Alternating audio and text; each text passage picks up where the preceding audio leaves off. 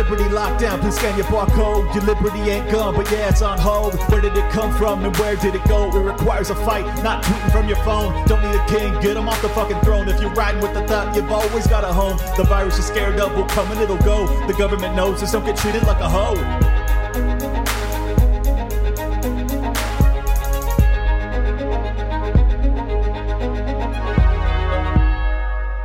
Welcome, everybody, to another episode of Liberty Lockdown. Today, I have on a longtime friend of mine. Well, now long time. the great Guy Swan of Bitcoin Audible fame. Welcome aboard, man. Thank you, sir. Thank you, sir. Good talking again, Clint. Yeah, you sound a little under the weather. You told me you're just getting over COVID. How was your experience with it?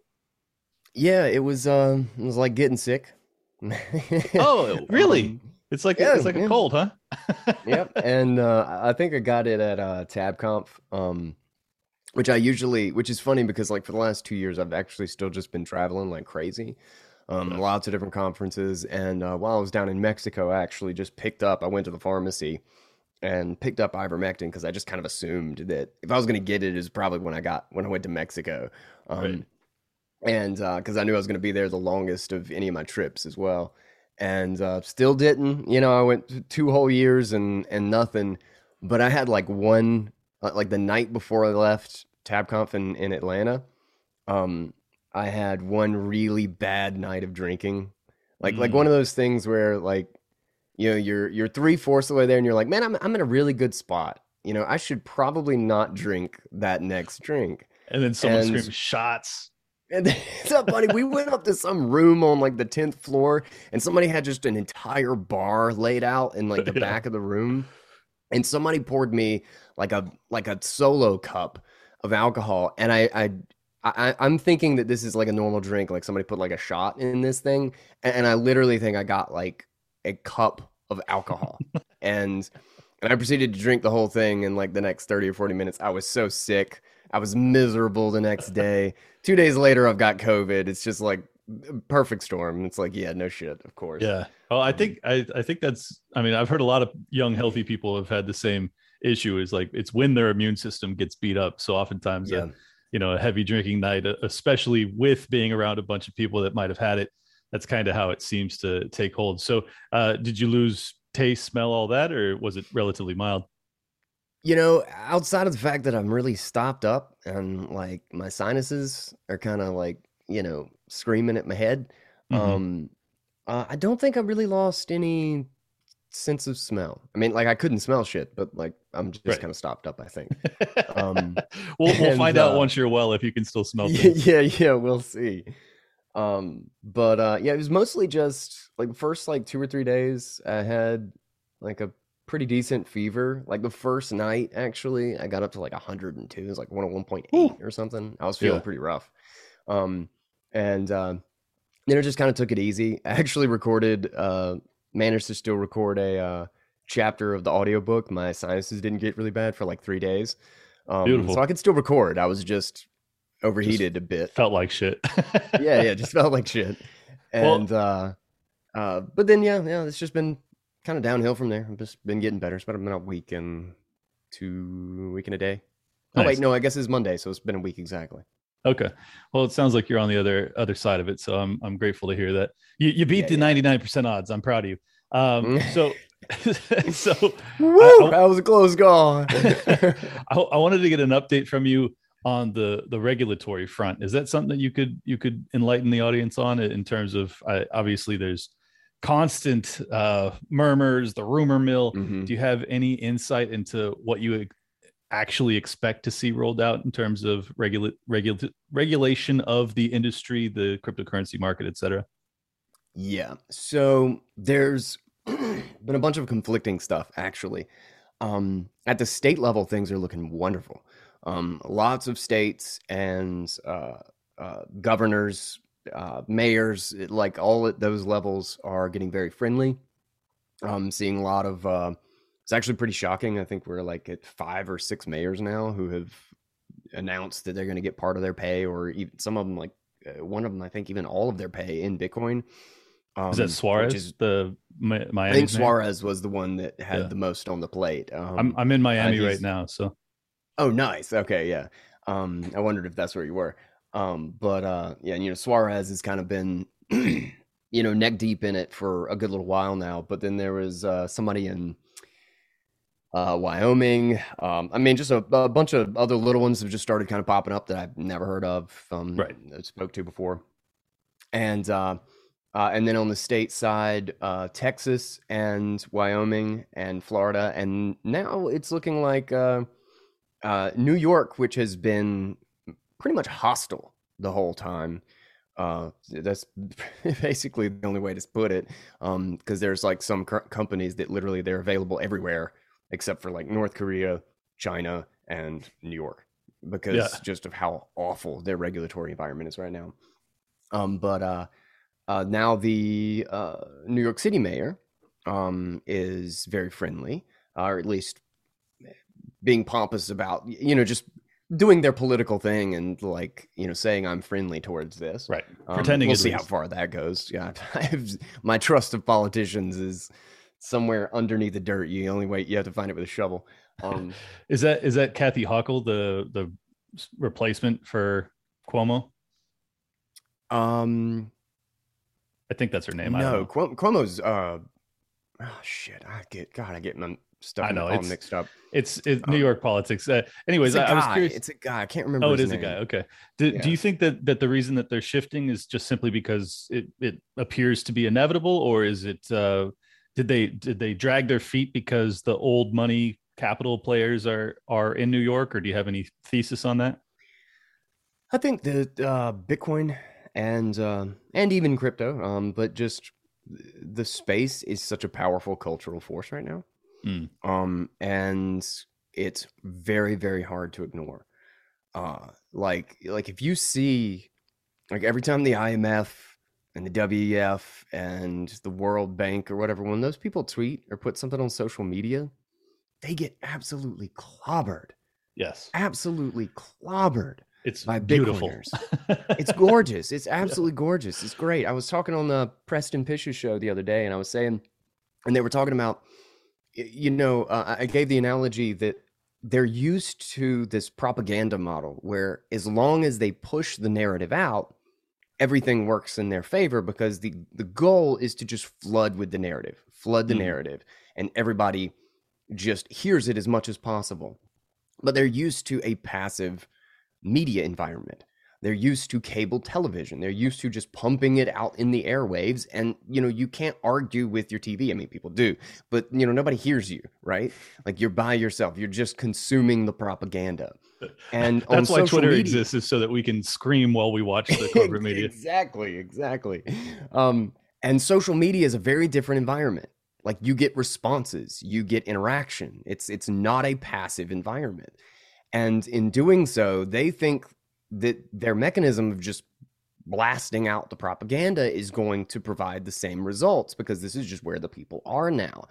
But it's not. They essentially are doing the equivalent of like going into the town square and tying themselves up to a pole and letting people throw tomatoes at them. And that's what we get. Like people just absolutely drag them through the mud. And they're gleefully putting themselves on display. And I think that's very, very hard to ignore. And then when you tie that in with the amount of inflation and the clear fragility and like level of problems that we have going on right now in the financial system and just the economy in general, I mean, the whole thing is just a shit show. You have to be the most marshmallow dependent sheep possible to believe any of the horseshit that is being fed by this system right now. It is so stupid. I was just reading a tweet by Biden the other day, and I almost lost a blood vessel in my brain just reading this thing. I already know which one it is, but go ahead. People believe this. It was like everything's so bad because of COVID, and it's all COVID's fault that we did this, and the supply chain is bad, and the prices are high, and we gotta pass a $4 trillion stimulus bill to make all the prices go back down. I knew it was going to be that one. So you're telling me that printing $4 trillion for infrastructure doesn't decrease prices across the board? Come on, guys, say it ain't so. Obviously it does. Dude, the whole inflation shit is just mind-boggling to me. Like they just the twistings, like everything causes inflation except for printing money right now. Exactly. Like everything. If you're unvaccinated, you're heart adding attacks, to inflation. unvaccinated, like all of those things cause inflation. Yep. Money printing does not cause inflation. It's the only thing that doesn't, actually. Yeah, it's the only thing that doesn't. Who knew? I mean, had I known, you have inefficient windows in your house, that causes inflation. your Austrian economics background also causing inflation. Yeah, I mean, this is really concerning to me, and I've been fear mongering economically for a while now, but now it's getting to a fever pitch where I'm like, yeah. It's like, you have those memes of the carts that working, and then like the fourth wheel is like Steve Buscemi's face or something.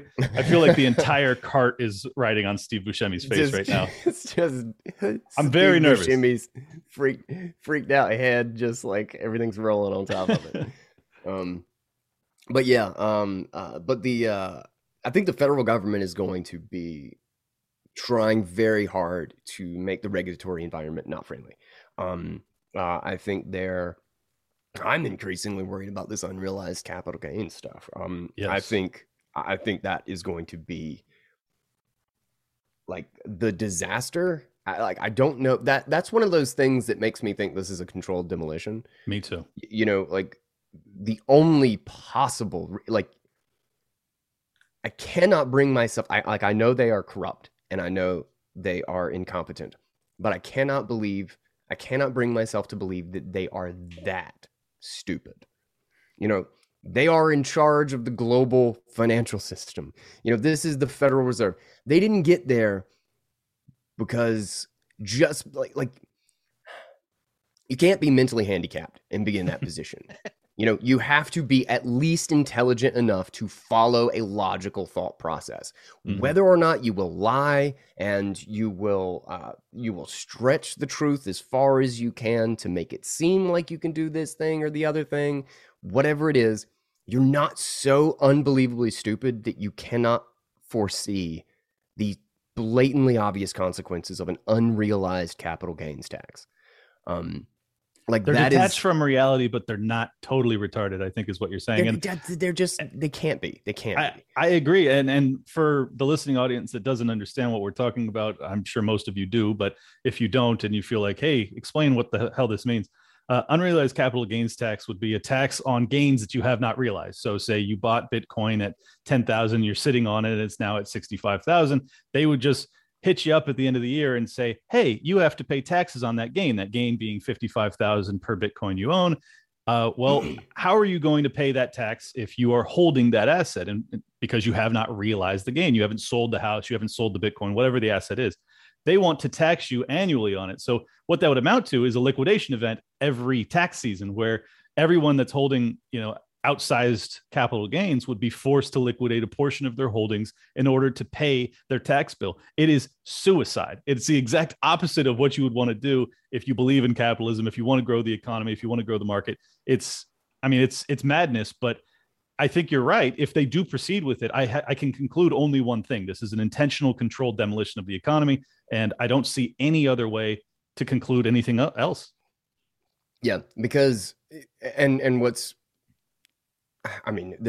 it's impossible to say this is the ridiculous thing about it. But like in a liquidation event, to even sell off an unrealized gain is exactly what affects the price, which means that people are all going to just owe taxes on something that isn't even worth the taxes that you owe on it anymore. True. So if you force a liquidation event, the first 5 people who sell out are the only ones that are going to be able to afford the tax. Everybody else is selling out at 10% down and 20% down and 30% down. Like they're going to owe taxes on a $60,000 Bitcoin, and they're going to have to sell it for 25, and then the price is going to go back up after the whole liquidation event, and they're going to be absolutely clobbered.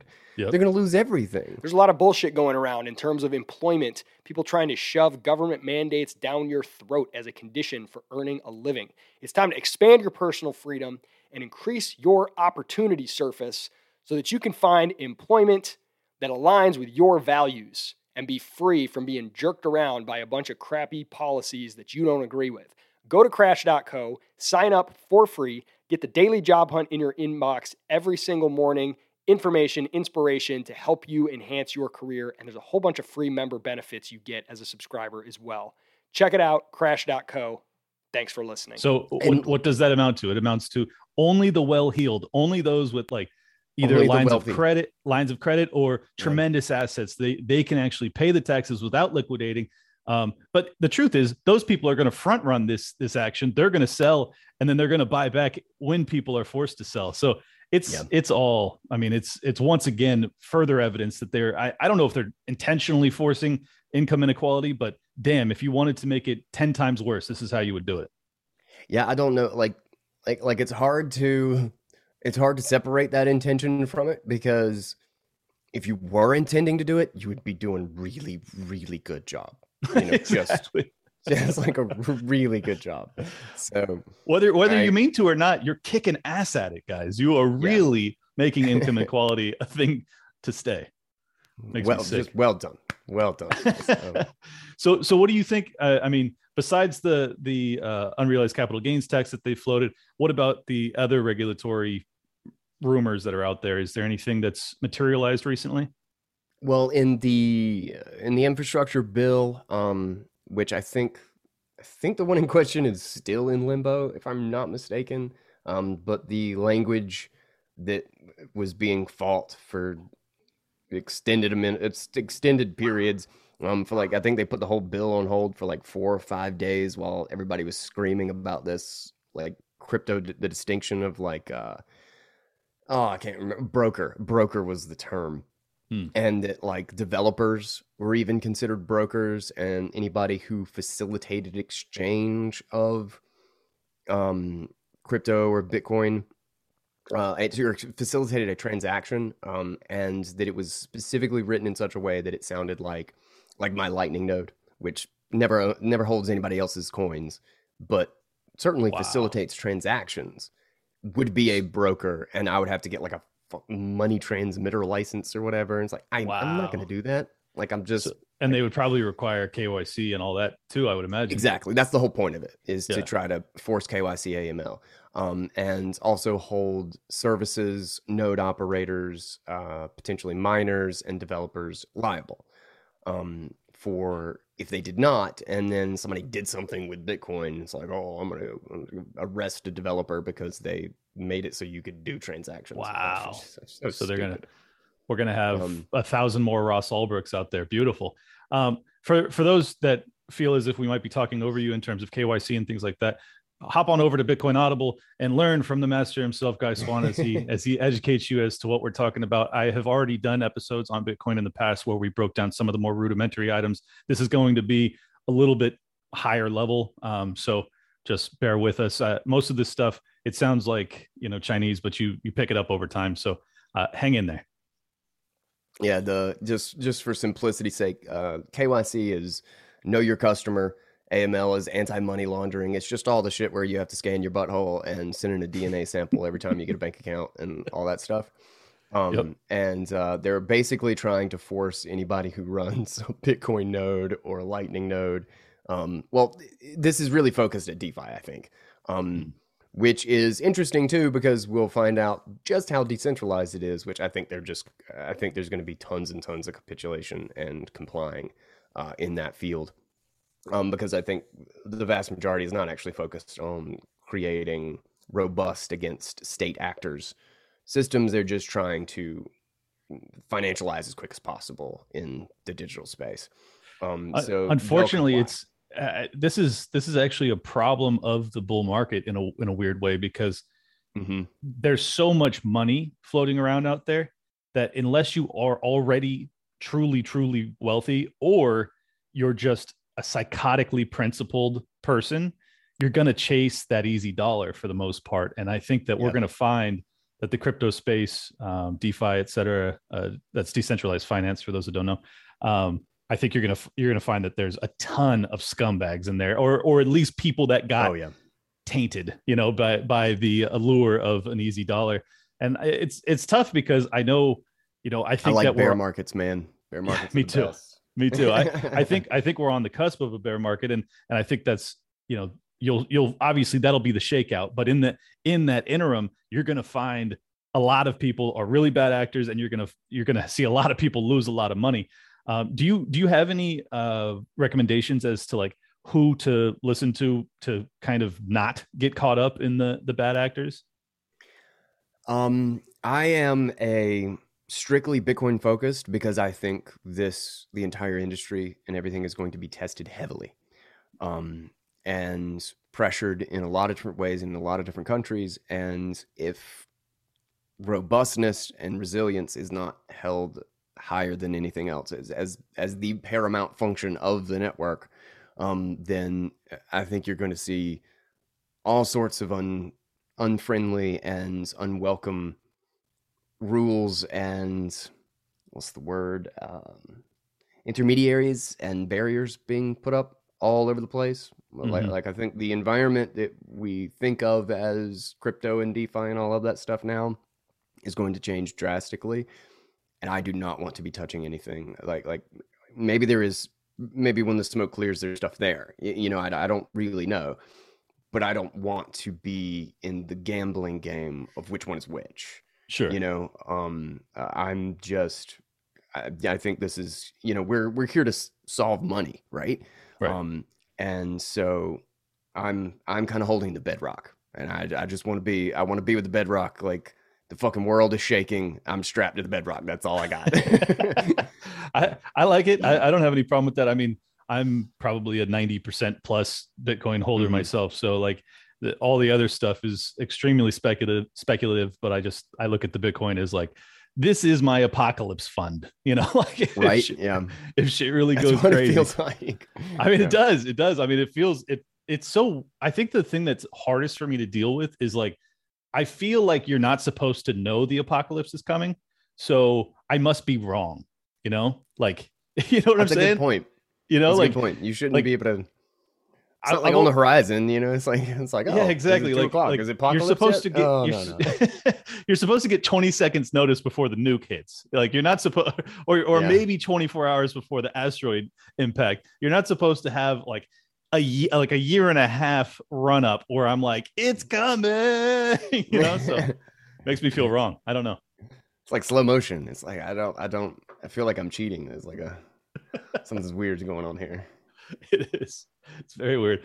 So I had another question for you about Evergrande, and I don't know if you've followed that at all. It's one of the biggest construction lenders in China. Are you familiar at all? Mm-hmm. Not with details, but yes, I know what you're talking about in their situation. Okay, yeah. No, I'm not asking for specific details as much as I want to run my thesis by you. So obviously, Bitcoin is banking not just on the death of the dollar, but death on fiat globally. My thesis has been that for the longest time, I thought that America would tip first, simply because I hadn't seen enough economic weakness, and because China kind of runs things, or not kind of, almost entirely runs things in a top-down fashion. They seem to be really managing their descent or growth or whatever you want to call it pretty well up until recently. And then Evergrande, who's one of their biggest lenders, goes bankrupt last week.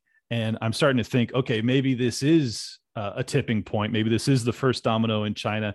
My thesis being that if China were to actually have an economic depression prior to the United States, which doesn't really make a lot of sense because America ought to be in depression too, but the strength of the dollar and the fact that we're printing so aggressively, maybe we outlast them, they collapse first. That could in turn, as the currency there, I think it's yuan, collapses because they have to print out, maybe that strengthens the US dollar and kind of gives America a little bit additional time. What do you think about all of those ingredients thrown in the pot? I know I'm throwing a lot at you, but how does that affect the ultimate, dominance of Bitcoin? So I kind of agree with your latter assessment, is that I have my contention is that the US dollar is going to be the last to go. Okay. It is without a doubt the biggest and one of the most painfully placed one of the largest imbalances, but relatively with the size and scope of the international market and the very fact that the global financial system, like you still cannot, without US dollars, you cannot do meaningful international trade. It is the US financial infrastructure and, you know, the Bank of International Settlements and all these things. These things are dollar institutions, period. Or at least to the point that it is going to prop the entire thing up for quite some time because of other currencies dying. And we actually see this a little bit. You know, Argentina goes, Venezuela goes, Lebanon goes. These things they bolster, they pull up the base of the US dollar, and they make all of this printing and bullshit that we're doing over here easier for us. And I think that's going to continue as the dominoes keep falling. I think we've been watching the dominoes fall. I think it's just a very long line of dominoes, and they're very, very big dominoes, so it all falls very, very slowly. But and I think China goes before the US. Yes, they have manufacturing. Yes, they have a much stronger, I guess, like independent economic base in a sense, but their financial system is a shit show. Like it is just across the modern world. Everybody is a fucking disaster right now. So as the dominoes fall, every single time a non-US currency, a non-US dollar currency collapses, that a huge portion of that value is going to flood into the dollar. But the thing is that a part of that value is going to flood into Bitcoin every time too. Right. And just like you said, there's going to be a lot of people who are saying this is my apocalypse fund, and they're going to increasingly look at the world and be like, oh, it is a fucking apocalypse right now. And I think that gap is going to get bigger and bigger, and there will be some sort of a flip, a tipping point where there is a meaningful, where you're just looking at Bitcoin and you realize from an international perspective, particularly as some very important currencies begin to dwindle into almost just utter pain in their economic environment, Bitcoin is going to be a huge player all of a sudden. And suddenly all of these fiat institutions and the fiat central banks and the International Monetary Fund, these things are not going to be able to make policy decisions in the environment that they once had, because in introducing a monetary player that they cannot control or that does not respond to them with another government policy completely changes the outcome of all of their policy decisions. Right. Like their policies don't work in that environment. Bitcoin is simply not big enough yet to alter the environment such that the policies don't do the same thing anymore, but it will very soon, I think. Soon in a matter of years. And when that happens, I think it's going to get very interesting very quickly. But I don't see, there's this hyper Bitcoinization and like everything's going to digital and crypto and like all this stuff. I don't see it quite happening like that because just the sheer amount of infrastructure that needs to change. And I mean, like we're talking about like brick and mortar building. We're still looking at decades of what needs to be built for this to really work. And I think it's more of I think the better comparison is the internet and the analog systems. Is the analog systems still aren't quite gone, right? Mm-hmm. But the internet is basically it. Right. Like we are a fully digital packet switching world. I think that's kind of what we're looking at. I think the first thing it's going to do is actually save fiat. It won't save monetary policy. It won't save sovereign debts. It will obliterate sovereign debts. Government debt is going to finally collapse. It's going to go back to what it was in the 1870s, which is the public did not hold government debt. Period. You just didn't do it. It was stupid. Unless it was war and they were, getting up on stage and begging you to buy bonds. You just didn't hold bonds. Now it's like the reserve. Everybody just holds bonds. If you have $1 billion, the only place you put it is bonds. That's ridiculous. In a sound money environment. Yeah. And in a sound money environment, that doesn't exist. The bubble, the huge bull run, the 50, 60-year bull run in bonds is gone. And I think we're waiting for that to unravel. And the thing is we need a place for that 50 trillion dollars, whatever the hell it is. Well, it's enormous. I don't even know. That's what I think we're watching unravel. Wow.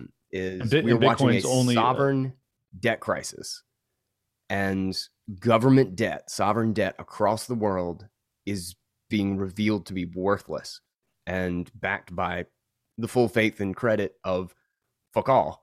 And we are going to watch that capital flow out into every other hard asset that anybody can even come close to, just in any way get their hands on. And as Bitcoin becomes a $3 trillion, $4 trillion asset, I think people are going to look at that in a very, very different way and see the incredible benefits it has in exactly that sort of realm, and to hedge as an insurance policy against exactly that sort of problem.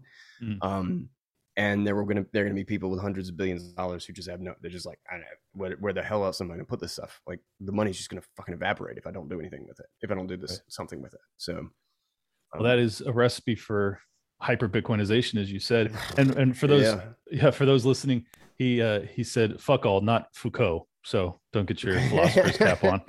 Well, I blame COVID. That's an interesting thesis. And it's hard for me not to agree, to be honest, but it also, it aligns with my preconceived notions. So I'm trying to be skeptical. I mean, yeah, sure. It seems as if there would be such an enormous amount of economic pain to the people if if all global governments, if fiat, I mean, obviously, like you said, fiat will be buoyed, especially the US dollar will be buoyed as other global currencies go bankrupt or, become confetti.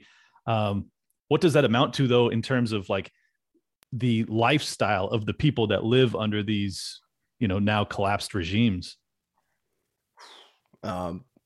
Messy. But the good thing is that with any sort of store of value as an alternative, particularly one that's being monetized, one that's in its growth phase, is that, you can put 1% of your capital allocation toward it, 5% of your capital allocation towards Bitcoin. And then in the midst of the dollar or, some other currency collapsing, you could actually see a combination of your dollar denominated assets falling, but then your Bitcoin denominated assets growing, and like not just nominally growing, but like really growing. Mm-hmm. And suddenly what was 5% of your portfolio is 80% of your portfolio. And that doesn't have to take very long. In this environment, both with the potential of a credit crisis, like I think we're going to have another credit crisis pretty soon. I feel like, I don't know, it just feels like the pressure is brewing for that. Well, Evergrande, I mean, people think that we're disconnected, but if you understand the globally connected nature of high finance, like, yeah, Evergrande could very well be a domino that doesn't just destroy China, but also creates knock-on effects in America and creates a real bear run on debt. I don't know. It's very interesting because there's just so many factors. People always ask me for my input because, like, I have made predictions in the past about what I see coming. At this point, there are so many variables. It's very hard for me to give people guidance. I just tell them, like, stay tuned. I tell them watch 30-year mortgage rates and watch the 10-year bond. Like, that's the best I can do really at this point, because if you see a spike there, I think that we're going to have a deflationary collapse here prior to a hyperinflationary death of the dollar. And if you don't see a spike there, maybe we're going straight into hyperinflation now. I don't know. Do you have any opinion as to how it plays out? I know I just said I don't, so I wouldn't blame you if you don't either. Not enough to make some sort of a prediction. Sure. But I'll say, read When Money Dies. Read that book, I don't know, a couple months ago now, which I'd been meaning to get to it for a long time. And it's so crazy, just the sheer number of parallels between where we are today and Weimar Germany back during the hyperinflation. And one of the things that was just so eye-opening was that there's literally a section that just talks about like literally everybody. Like you could just talk to any random cousin or friend or person on the street. Everybody's trading. Everybody's in the stock market. Everybody's dabbling in assets and trading. Why? Because everybody thought they were getting rich. Asset prices are going up. Stock market's going up. All because of inflation, but they're just chasing nominal returns. And there's a piece by Luda Magister, Aaron Siegel, I think is his name. And I read it on Bitcoin Magazine recently. Excuse me. And it's called Revenge of the Nodes. And it's a brilliant piece. It's like an hour and 30 minutes in audio. It's a beast of a work. But he collects some amazing data points on showing just how much the inflows of capital into the stock markets, into the equity markets right now is. And like compares it to like going back to like the last 20 or 30 years. And inflows is just a little bit of trickle, every year. It's just like generally the same environment. And in the last 2 years, we've seen like $1 to $2 trillion inflow. Like, I mean, like the chart is just idiotic. Like it just, like everybody just, boom, all our money's in stock market. And because of that, they're having to, the only answer is to increasingly centralize the financial system. Because what you then have is that the only way to keep all of your citizens afloat, when all of your citizens are now passively invested in the stock market and indices and on Robinhood or whatever. Hey guys, shut up. Don't worry about it. They're like passively invested in these instruments, and basically the only way out, the only way to save quote unquote the economy is to now just keep pumping up these indices and re-centralizing them, because nobody's got time to trade all of these things or become an investor and like pick and choose. So they're just throwing money at the stock market. But all it is literally doing is just tying, like a ton of us are sinking right now. Everybody's in debt and the entire mechanism is starting to collapse. Like the Titanic is sinking. And rather than separating and dealing with our individual little sinking holes like one at a time so that we're not tied to each other, we're literally just anchoring to the next person. Right. And that person's sinking, and then they're anchoring to the next, and they're anchoring to the next. And now the whole thing is just anchored together. Like the entire equity market, like the entire stock market, like 50% of its value is like 6 companies. Yep. And the price to earnings ratios are completely fucking jacked. I mean, they're dumb as shit. They're just like completely useless. The whole thing is such a show. It's a theater of numbers with no value underneath it. And we're all tied to it. So the only thing they can do is to tie more people to it and keep pumping up the value by printing as much money as possible. And so that's where we are right now. Yeah. And because of that, though, like going back to the When Money Dies and Weimar Germany, is that there were these constant periods of like, okay, there'd be a credit contraction, and then there'd be this semblance of stability for this little period or whatever. And people are like, okay, finally back to normal. Like, okay, God, it was awful. I can't believe we went through this huge mess, but we're going to get some stability now. And every single time it was just the precursor to something 100 times worse. Like the exponents just got so stupid. And I'll never forget this actually wasn't in When Money Dies, but it was the story of the Weimar Republic when I first started learning about money that just, Jesus Christ, I could not fathom. Was a guy had 50,000 marks, was his retirement, was his life savings. And just as basically things were starting to look really nasty in the monetary setup, they froze and nationalized everybody's retirement. I really kind of think that's what's going to happen to IRAs. And I hate it so bad, but I genuinely kind of think the we must save pensions and retirements and everything. That I think that's coming. I mean, they don't really have an option, you know. That's just what they do. They're corrupt and they confiscate to fix. Period. Yeah. But he had 50,000 marks, and that was actually like a significant life savings. I think it was like the equivalent of like $700,000 or something today. They would not. They froze everything, wouldn't let him get it, and he ended up. I think he ended up even like leaving the country. And basically this whole thing played out for like 12 months or 10 months or somewhere around there. It wasn't even like the span of time was crazy short. And like when you really look at it, Right. And the bank finally decided to open everything back up and pay their obligations. So they sent him a check for 50,000 marks. The stamp on the check was a 100,000 mark stamp. Holy That's shit. how worthless the currency was. Holy shit. If you run an online store using Shopify, you've got to check out this app called Bad Customer. Here's the thing. Only 29% of credit card fraud comes from stolen cards. The rest, that means 71%, is committed by the actual card holder. Scumbag that they are.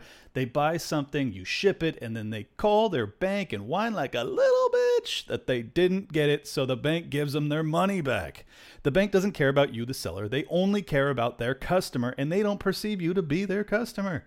So, what the Bad Customer app does is collect all of that chargeback data from millions of transactions. When someone places an order on your site, it tags it and warns you if that person or their address has a history of charging back their purchases, so you can decide whether or not you want to risk shipping that order. And the best part, it's completely free. Head to the Shopify App Store and search for Bad Customer, or visit badcustomer.org to learn more. If you sell things on Shopify, this is a must-have. Go to the Shopify App Store and search for Bad Customer, or visit badcustomer.org to learn more. Oh, that gave me chills, man. For 3 cents, you know? Right, exactly, Tim. No, that is awful. Can you imagine working your whole life? I mean, but see, this is the thing. What happened with the people in that environment? I mean, obviously they just scrambled to stay alive, but like, was there? I mean, that led to the rise of Hitler. Is that what we're looking at? Basically, unfortunately, yes. But I think there's an element of there was no escape. They had no out. There was no exit valve for what was going on in the Weimar Republic. And this is and obviously we're seeing the rise of populism and horrible cultural divisiveness and political divisiveness. Like, we're seeing a lot of the same recipes. Like, this is empire. Like, this is what happens when the empire falls, and we're seeing it. It's really kind of just crazy that we're here during this time.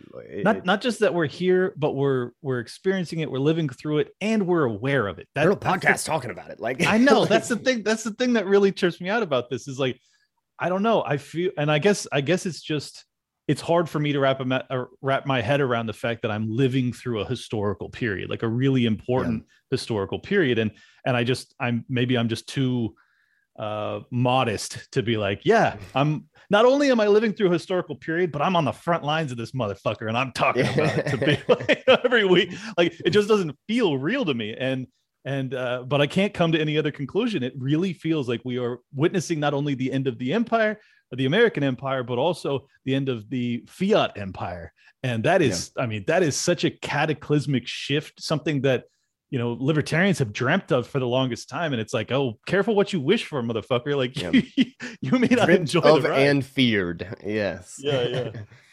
But I think we have a very interesting foundation of an alternative organizational system. And I mean that in the fact that our networks are becoming more important to us, at least in a lot of different cases. We're segmenting down, we're creating new social groups, and these things are becoming increasingly more important in the political environment.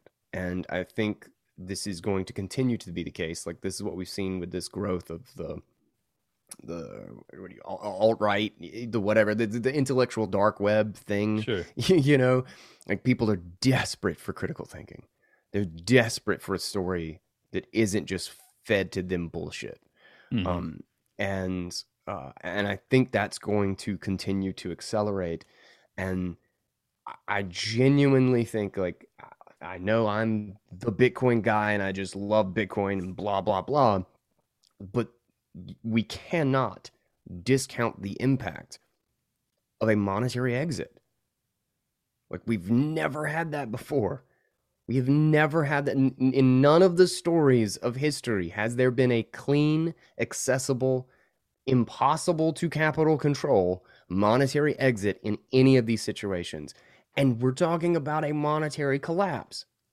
So when you have the economy isn't really collapsing. You know, it's not like all the warehouses are just blowing up and the ships are all sinking.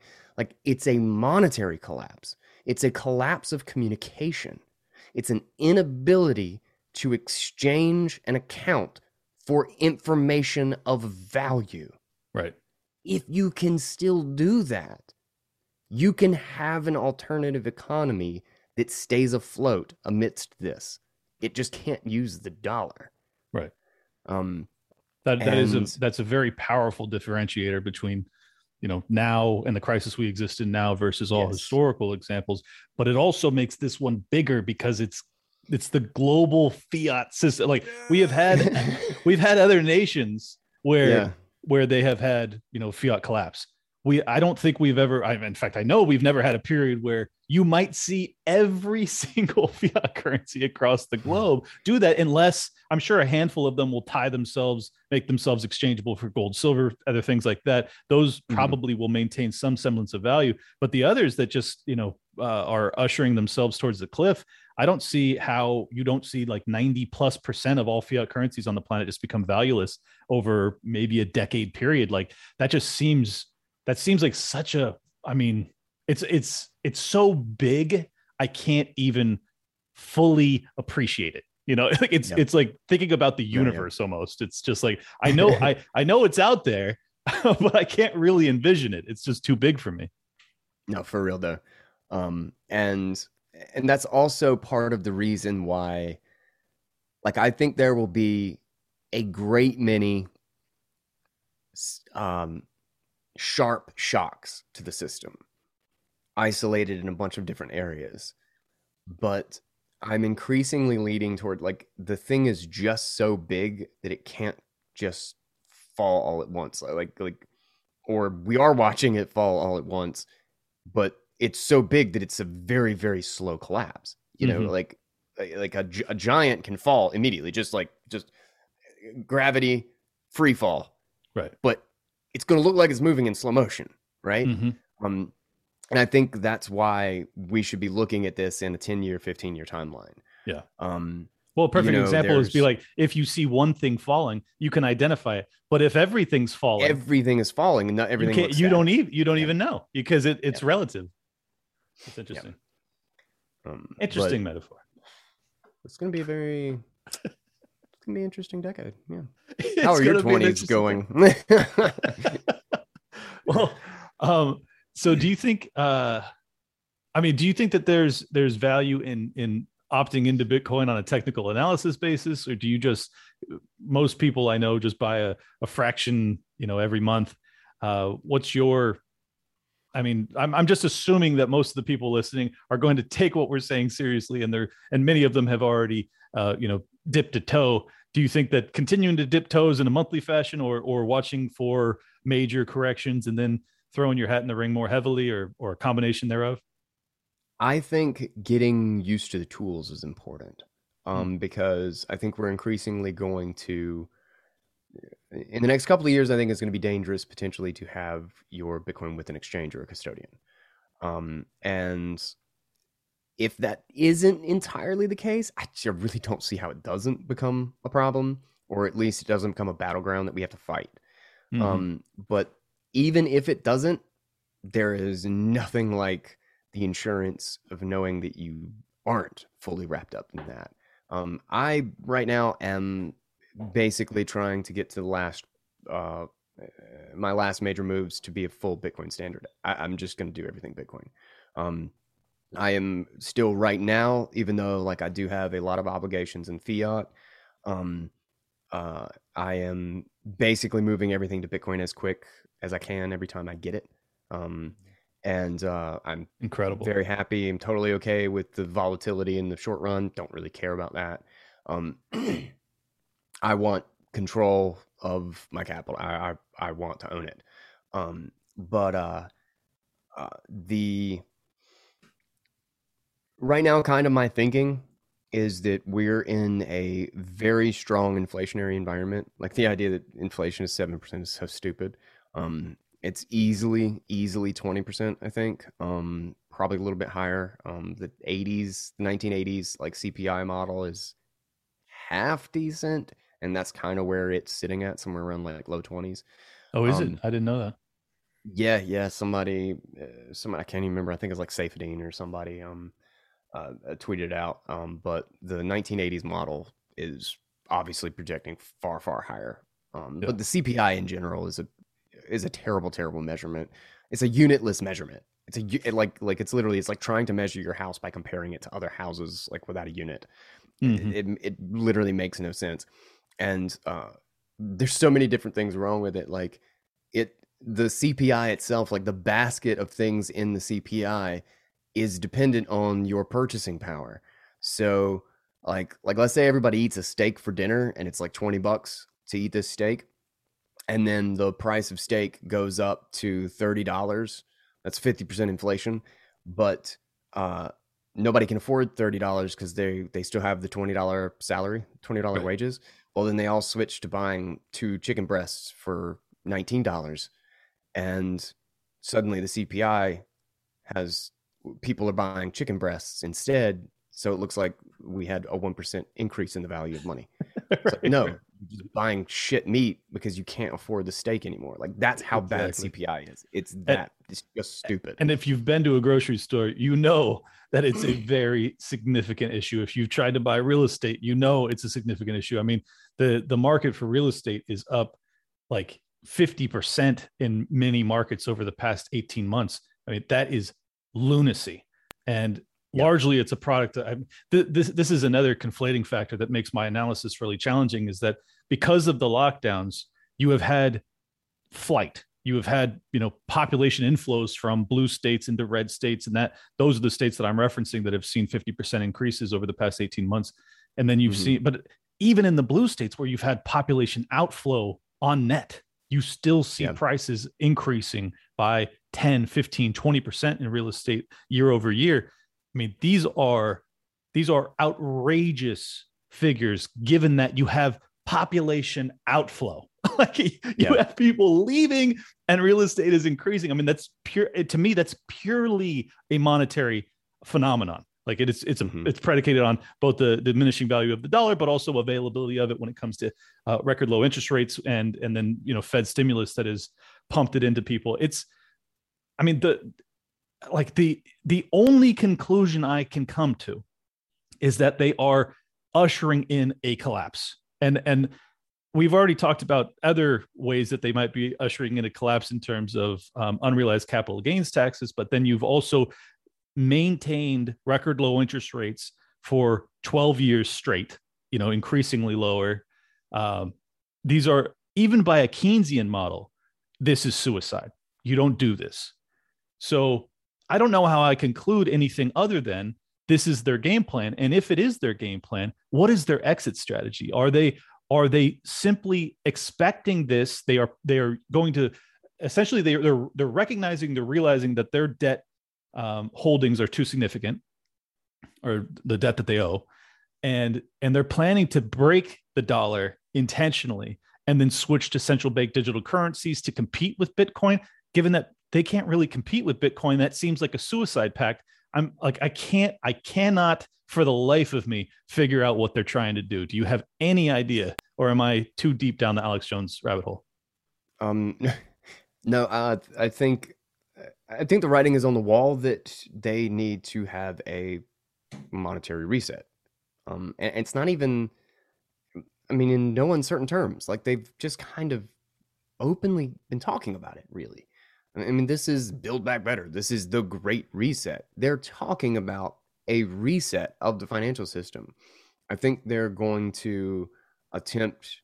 I think the idea of a controlled demolition, like how they're probably justifying it, is that a controlled demolition will be less destructive than a natural demolition. One of them is going to either the meteor is going to strike, or we're gonna manage the meteor and we're gonna let it hit in these particular areas, and we're gonna make sure everything's nice and soft when everything. Basically, the metaphor would be there's a meteor coming towards us. We're gonna nuke it so that it creates 1,000 smaller meteors. Lots of different please. Yeah. Exactly. I honestly think that's what the Great Reset is. It's like we see this meteor coming that's going to break everything. We're going to blow it up before it impacts, and it's just going to.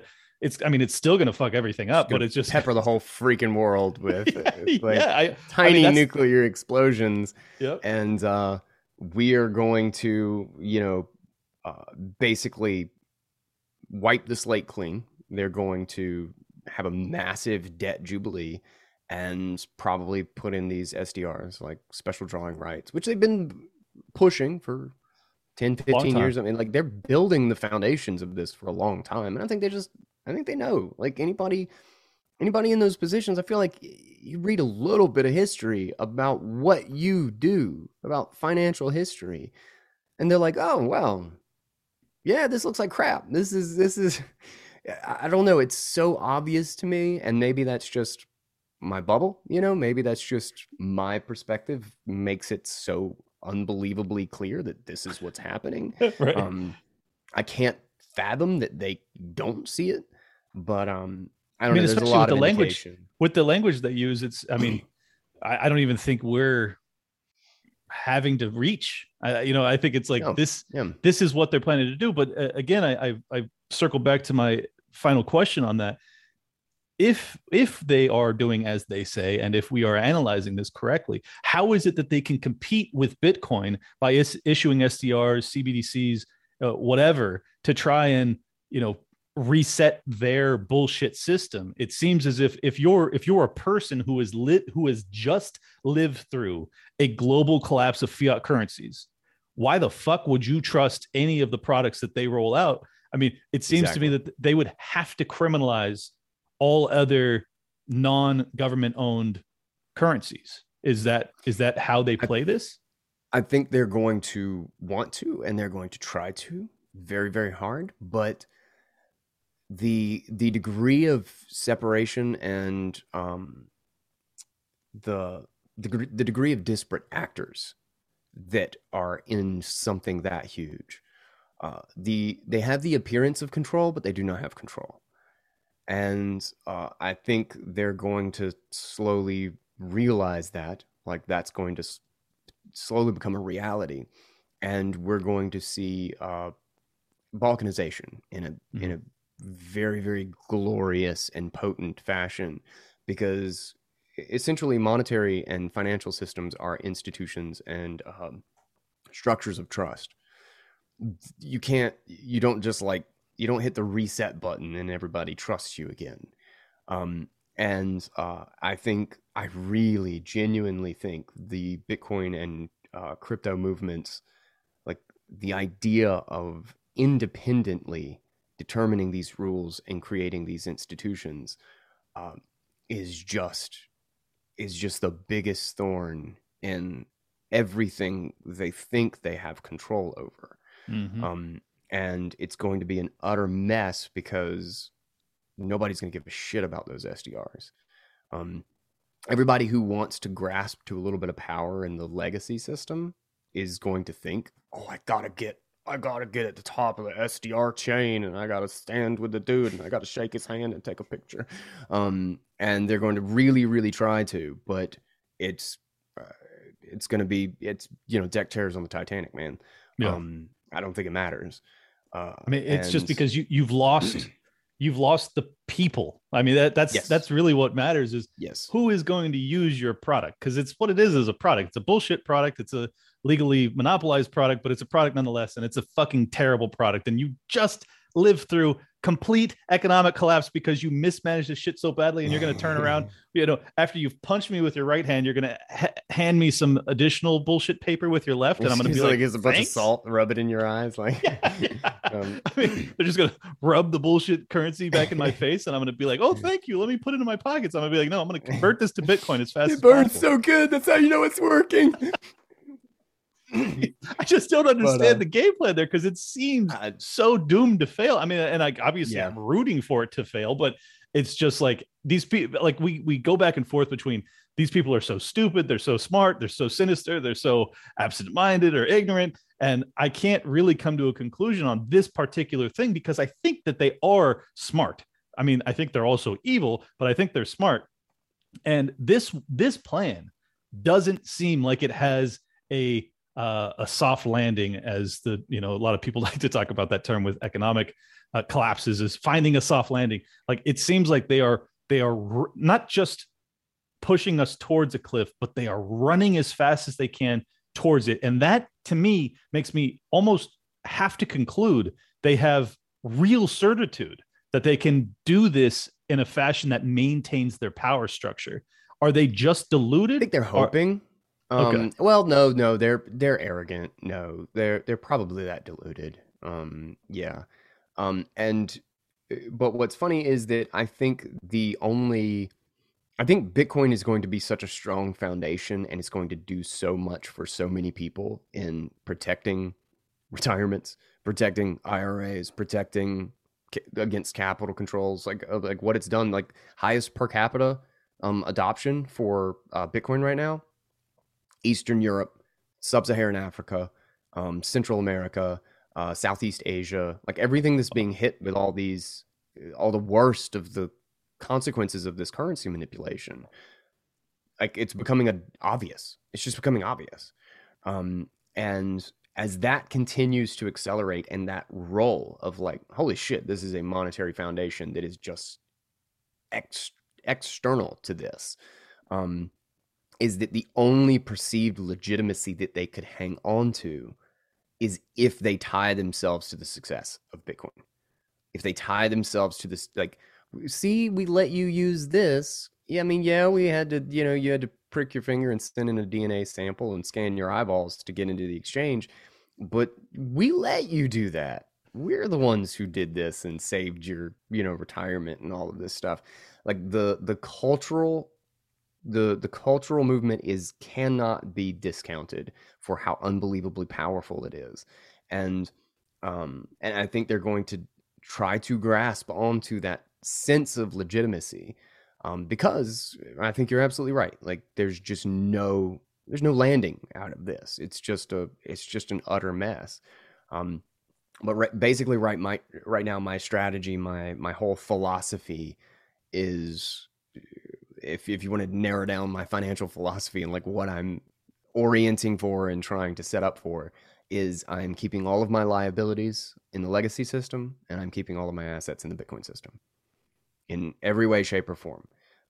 Value, like my podcasting, like business, like all of that stuff. I am desperately trying to be in the Bitcoin ecosystem, in the intellectual dark web, or the alternative economy. I'm on the internet. I could be a digital nomad if I needed to. I have roots, but there's a backup plan if I need to, but my whole financial life goes with me. Like, I don't need anything that is right here other than my family, and they can come with me.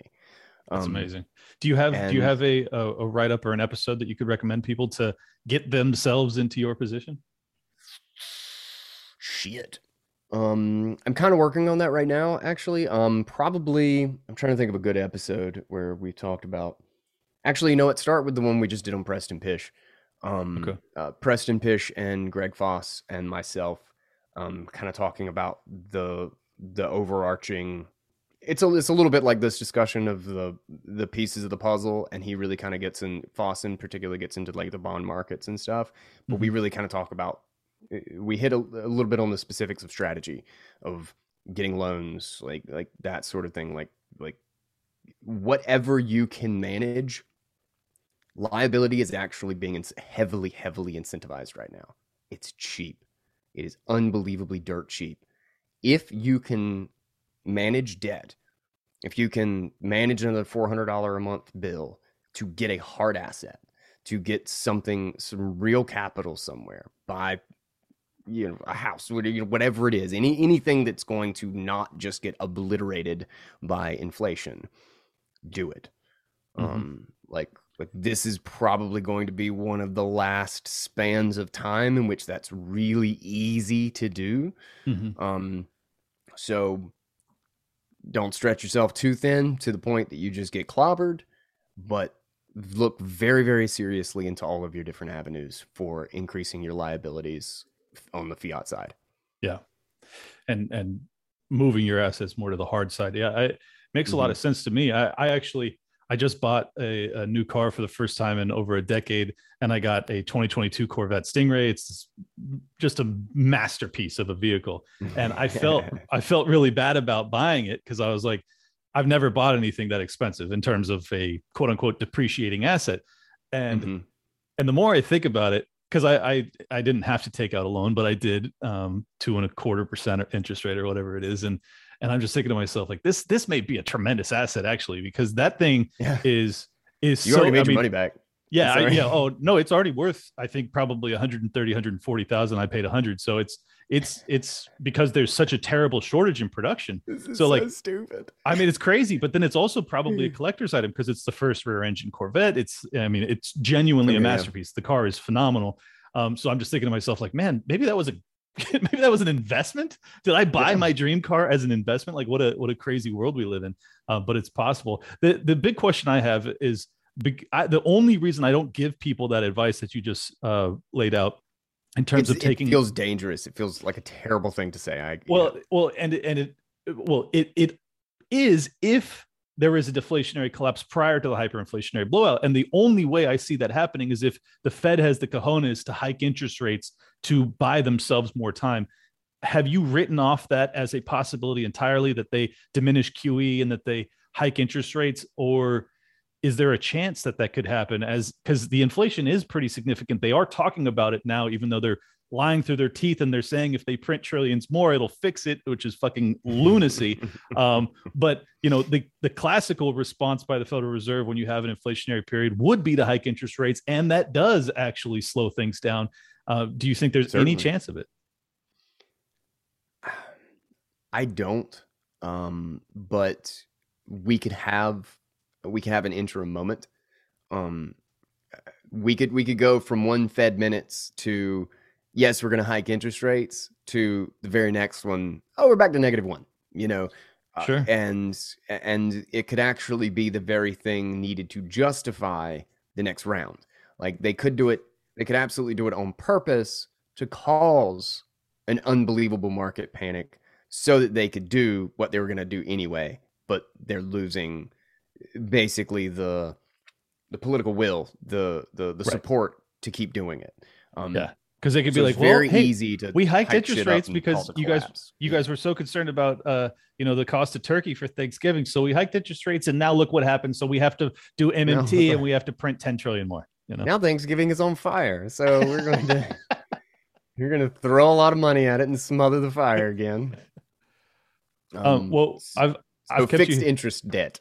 That's where I'm going with that because of that. But definitely no adjustable rate mortgages, folks, please.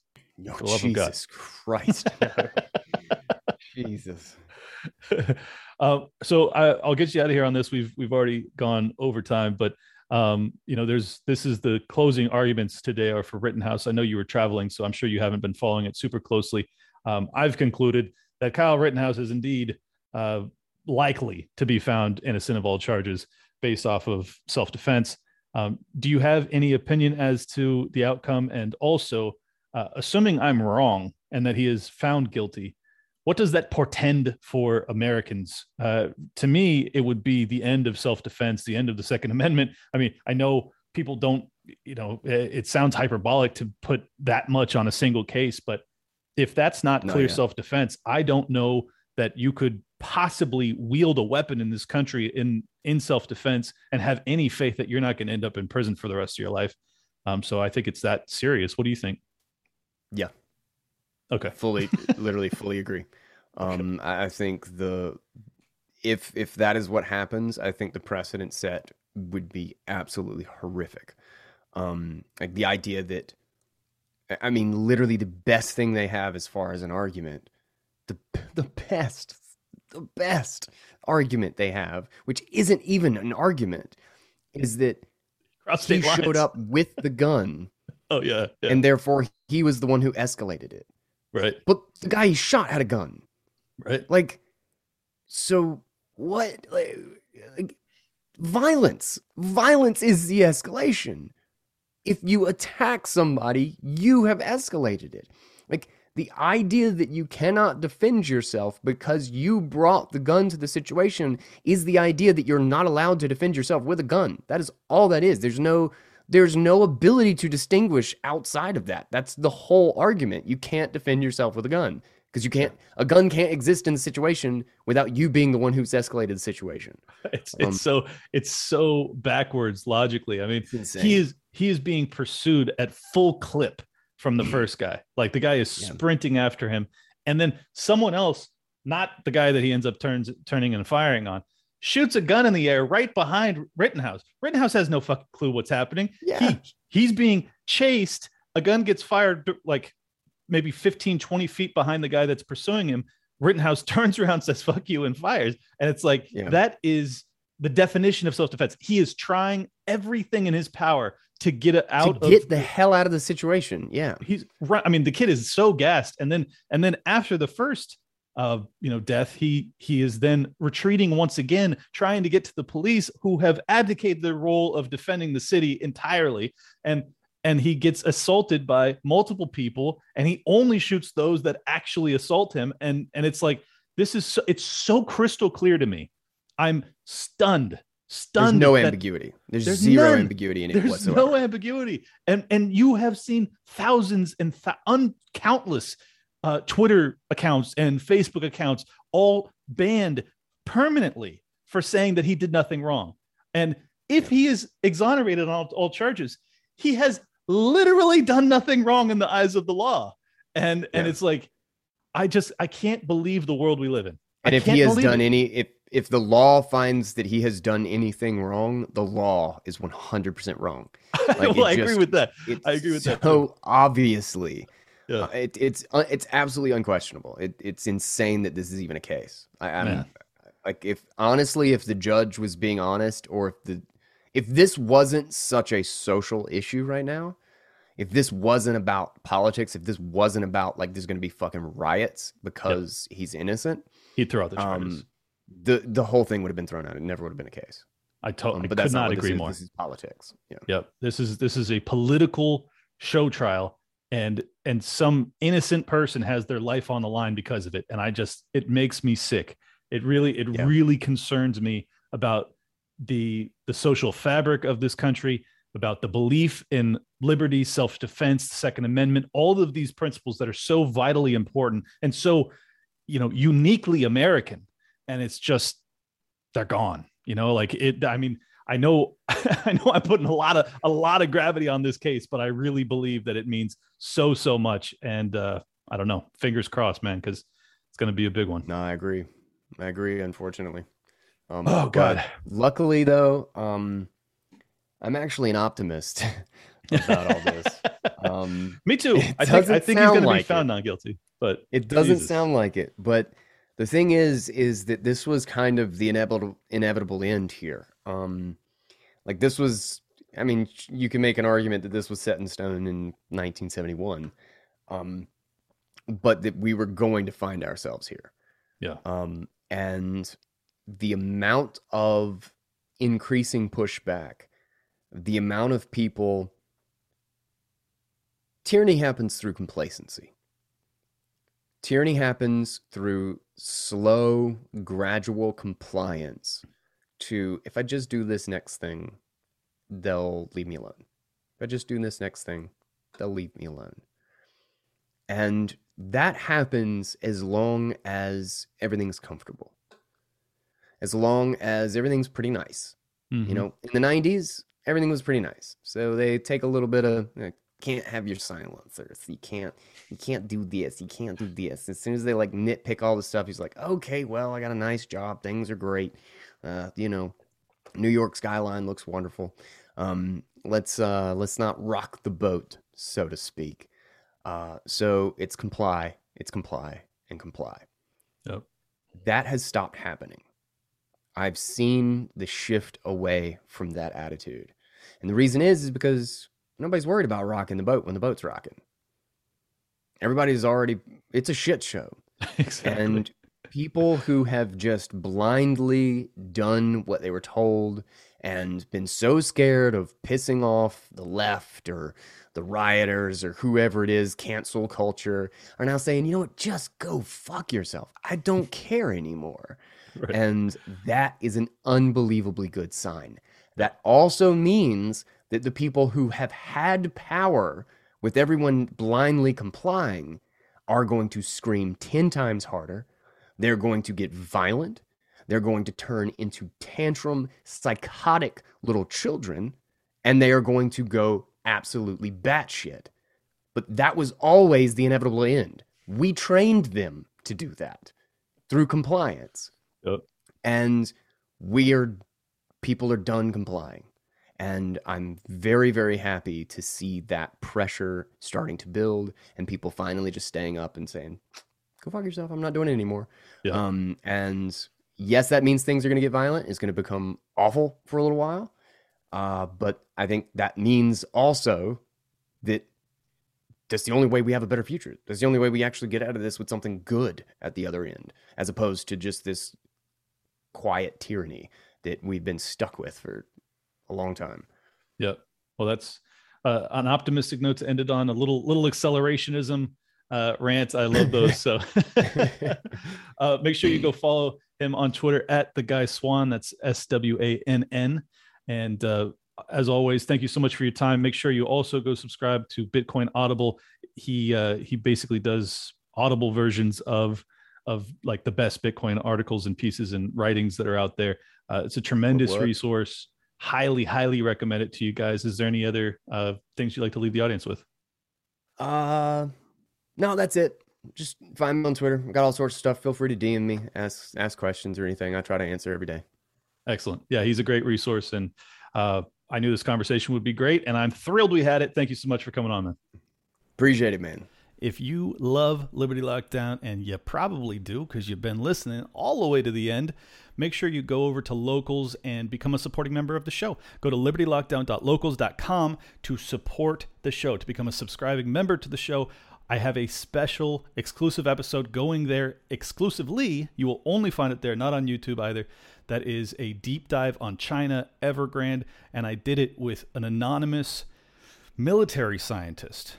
That's all I can say about it, but it's a great episode. It's about an hour and a half long. All we do is talk about Evergrande and the collapse of China's economy, how that might help the U.S. dollar, and what investment protocols I would probably put in place to hedge against it. It also covers military conflict and the potential of such coming as a result of this crisis. So very interesting. Again, go to libertylockdown.locals.com to find that. It drops on Friday. Tomorrow I have five-time MMA champion, but also UFC champion Jake Shields, one of my heroes and legends. It's going to be amazing to talk to him. He is extraordinarily based, and it's going to be great. Do not miss it.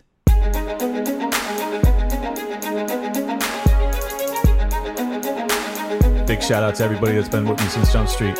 Appreciate y'all.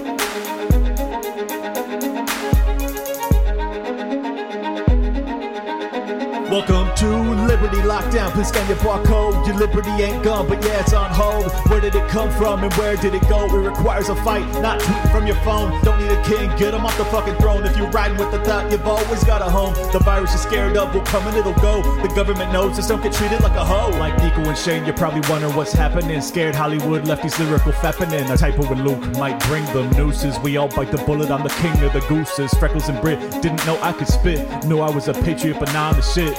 Peter Quinones, invite me on. Which podcaster sends custom songs? Part of the problem? Nah, I stand with the people. Dave showed the way, but I am unequal. Lions of Liberty, now hear me roar. Beat running out, but I got a bit more. Robbie the Fire, always running his mouth, but I made him a sandwich. Now I'm man of the house. The malice for Nick, but you're welcome to quit. I went over BLM with the fire I spit. Friends against government just call us fags. Copied the Cairo, put mummies in the bag. Liable opinions get thrown on the ground. Silky Smooth Tom was the only sound. Getting so hot must be Air July. Screaming in the mic, a Ripper 59. Miles to ratio that black guns matter. Now all these lefties got crazy small bladders. None of us wanted war, but we're ready. You know I be bopping and rock steady. Liberty lockdown, please scan your barcode. Your liberty ain't gone, but yeah, it's on hold. Where did it come from and where did it go? It requires a fight, not tweeting from your phone. Don't need a king, get him off the fucking throne. If you're riding with the thought, you've always got a home. The virus is scared of will come and it'll go. The government knows this, don't get treated like a hoe.